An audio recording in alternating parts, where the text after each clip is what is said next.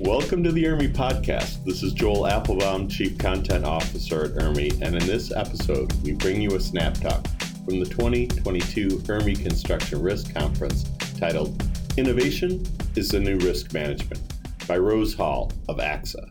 And in this episode, Rose shares lessons learned from prior disruptive initiatives that forecast expectations and help draw a roadmap for the future of innovation in the construction industry. We hope you enjoy it. Hi, everybody. I'm Rose Hall. I'm going to talk with you today about how innovation is the new risk management.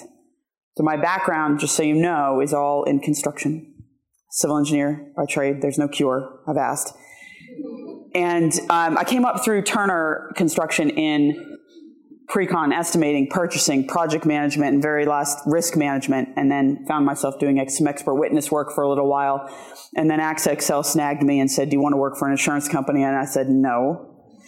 But they convinced me. So I've been here for the last 8 years, and something has occurred to me as an innovation leader in a construction, I still think I'm in construction, in an insurance company, that we've been on a similar journey in innovation as we were in risk management a couple of years ago. So who remembers back in the day, in the early 2000s, when risk management was just starting to become a thing? It was like, what is risk management? Isn't that just insurance? Who still thinks that? What are some risk management best practices? What are my peers doing? What do I need to know? Where should it report? If it reports to legal, they're always looking at it with a contract eye. If it reports to the CFO, they're looking at it with a dollars and cents eye. If they report to operations, they look at everything with a project management eye, right? Where should risk management report? Why does that matter?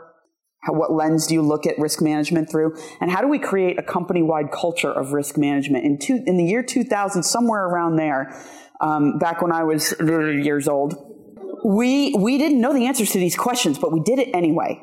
And I love ERMI for this because they've been around since before that and have persevered through that. Now that we all know that risk management is valuable enough to continue to coming to a sold-out conference this year, we know there's an ROI on risk management. How do we know it? Because we just believed in it and we did it. And 20 years later, we know for sure there's an ROI now. But we didn't back then when we started. And I was at Turner at the time. We had a robust risk management group and everybody was like, gosh, that's a lot of overhead. But it worked out really well for them. And incidentally, I think Turner just spun out their risk management group to also address other contractors now. So we're getting beyond just risk managing our own business and helping others do the same. So we have, we're experiencing these same challenges in innovation today that we were experiencing in risk management 20 years ago. What is innovation? Isn't that just tech? What are some innovation best practices? What are my peers doing? Where should risk management where should innovation report? If it reports to tech or IT, it just thinks about things in terms of service desk and optimizing, your Outlook calendar, right? But if tech only reports to the project management, then it's all fragmented and it's not integrated into your ERP systems so that you can really harness the value of the data, right? What do we do with innovation and technology in construction, and why should we spend money on it? What is the ROI of innovation? I don't know, just like we didn't know about risk 20 years ago. So it's a leap of faith concept. And what I want to approach with you guys today is how we think about risk in the insurance space and how maybe you can think about it as one of your market differentiators and how to turn, like we turned risk from just preventing risk. We all know in this room that risk management is not just about avoiding risk, right? It's about avoiding some risks, taking on other risks, and managing them really well to your own success, and then buying insurance for the rest of it that you don't want to manage. Technology and innovation is the same. You have to figure out what works for you and your business, and at what point in time you want to adopt it, and what it protects for you. So there's risks that are going to come up, and there's risks that it's going to solve. But from a risk standpoint, we look at technology in two ways. The core value of the technology, what it does, the thing it actually prevents, and the data it produces. And these are two very, very separate value propositions for technology. So I'll give you water mitigation as an example. There are IoT sensors you can put on pipes that measure using AI. They measure the flow through the pipe, and they send an alert when something doesn't look quite right, like a toilet flushes at 2 o'clock in the morning on your job site. That doesn't look quite right. So you get a notification that says there's water in this certain area, do you want to shut the pipe off? And if you ignore the notification enough times, it'll just shut it off on its own. What have you done there? You have prevented an incident. You've prevented a leak. You've prevented a claim. You've prevented a loss. You've prevented damage, delays, et cetera, cost. Then there's the data on the back end that it produces. So you have a couple of those near misses, plus it's measuring all the water usage in that pipe throughout the time that the tech is working, even if you never have a leak. Now you can better manage your water. You can be more efficient with it, more sustainable with it. There's a variety of things you can do with that data, but the data itself does not prevent risk.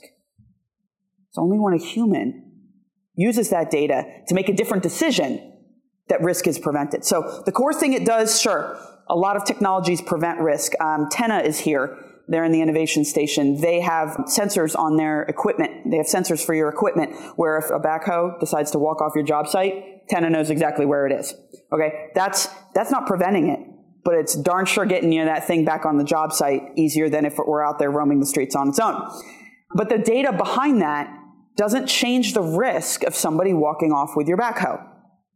So while the data is brilliant, it does nothing without the human behind it. The second way we think about risk, and I've alluded to it already if anybody's already picked it up, is there's 3 ways that technology can affect your risk and therefore your insurance potentially. The first is preventing the loss altogether. Now, wearable devices, tremendously useful for a lot of things. They don't prevent someone from falling in a hole. When they fall in the hole, they definitely tell you where that person is, how far they fell, when they fell, who was around them when they fell, so that you can help that injured worker more quickly, settle the claim more quickly, et cetera, et cetera. Very, very useful. But a wearable is not going to prevent somebody from falling in the hole. The barrier is, right? So don't over-tech things is part of the message here. But that is a loss-reducing technology, but it's not a preventing technology. So when everybody in here is going, oh, I'm using all this technology, can I get a discount on my premium? I'm sorry, but the answer is usually no. But what we can tell you is that when we see the data that shows that all these things do reduce the cost of your risk, you guys are going to see the benefits on the back end on claims, and so are we.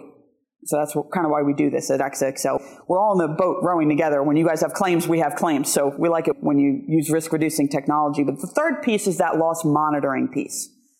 Anybody who's using project management software, which I hope everybody in this room is, pre-qualification software, all those things that produce a lot of data and help you do your job more efficiently and optimize your resources, your manpower, your woman power, your schedule, all those things that optimize your business don't necessarily in and of themselves prevent risk.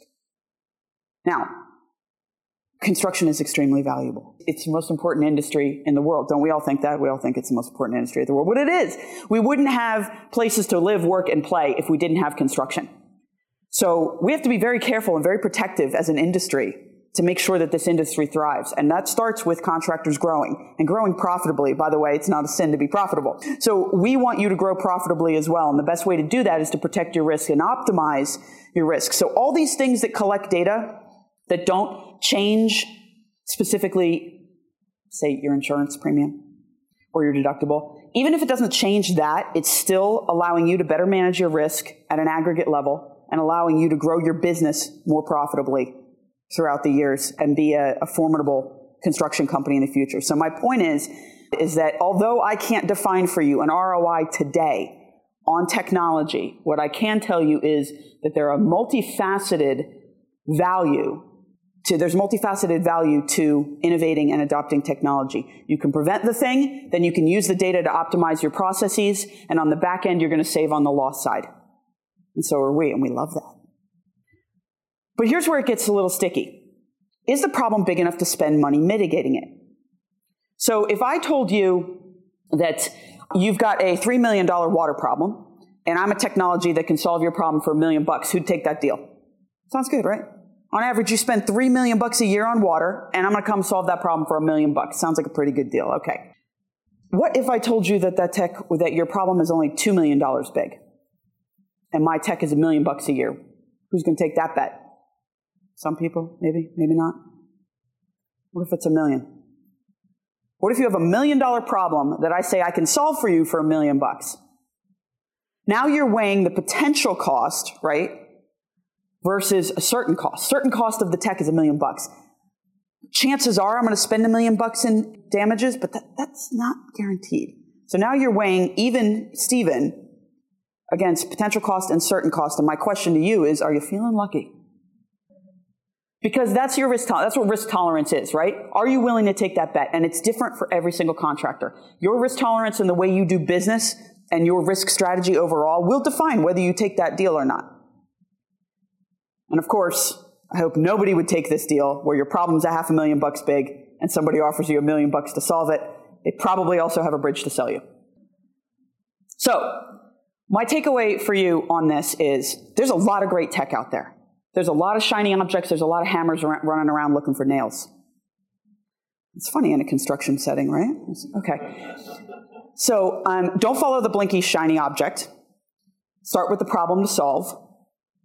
And then think about whether or not that technology is worth you spending money on it. And I'm not discouraging technology, but if you adopt something today that doesn't have a true use case, that doesn't solve a real problem, and it costs you X amount of dollars per year, you're just going to abandon it in a couple of years, and it's going to be worse because your teams are going to feel like you're bringing on tech and then killing it and bringing on tech and they don't know which way to go. If you're going to make change in an organization, change management 101, right? Stick with a horse and ride it through. So if you keep changing horses, you're going to lose the motivation of your teams to adopt fully. So each individual's company's risk tolerance defines the value of the technology. Now, in our water mitigation example, I was talking about the exact same company with the exact same features and exact same solutions. But one, the problem was $3 million big, and the other, the problem was $500,000 big. So the tech didn't change.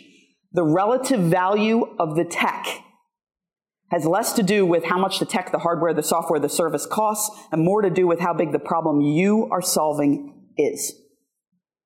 Right? There's a lot of techs in that innovation station, and they're awesome. But you got to make sure that what you're doing is evaluating your own risk, with your own risk tolerance, your innovation strategy within your company, and how much of it you are willing to, just like with risk management, keep to yourself, give to somebody else, or buy insurance for. That's all I have.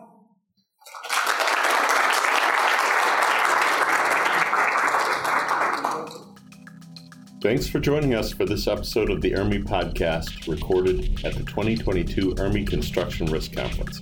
If you enjoyed this podcast, please subscribe to automatically download future episodes and consider sharing it with your friends.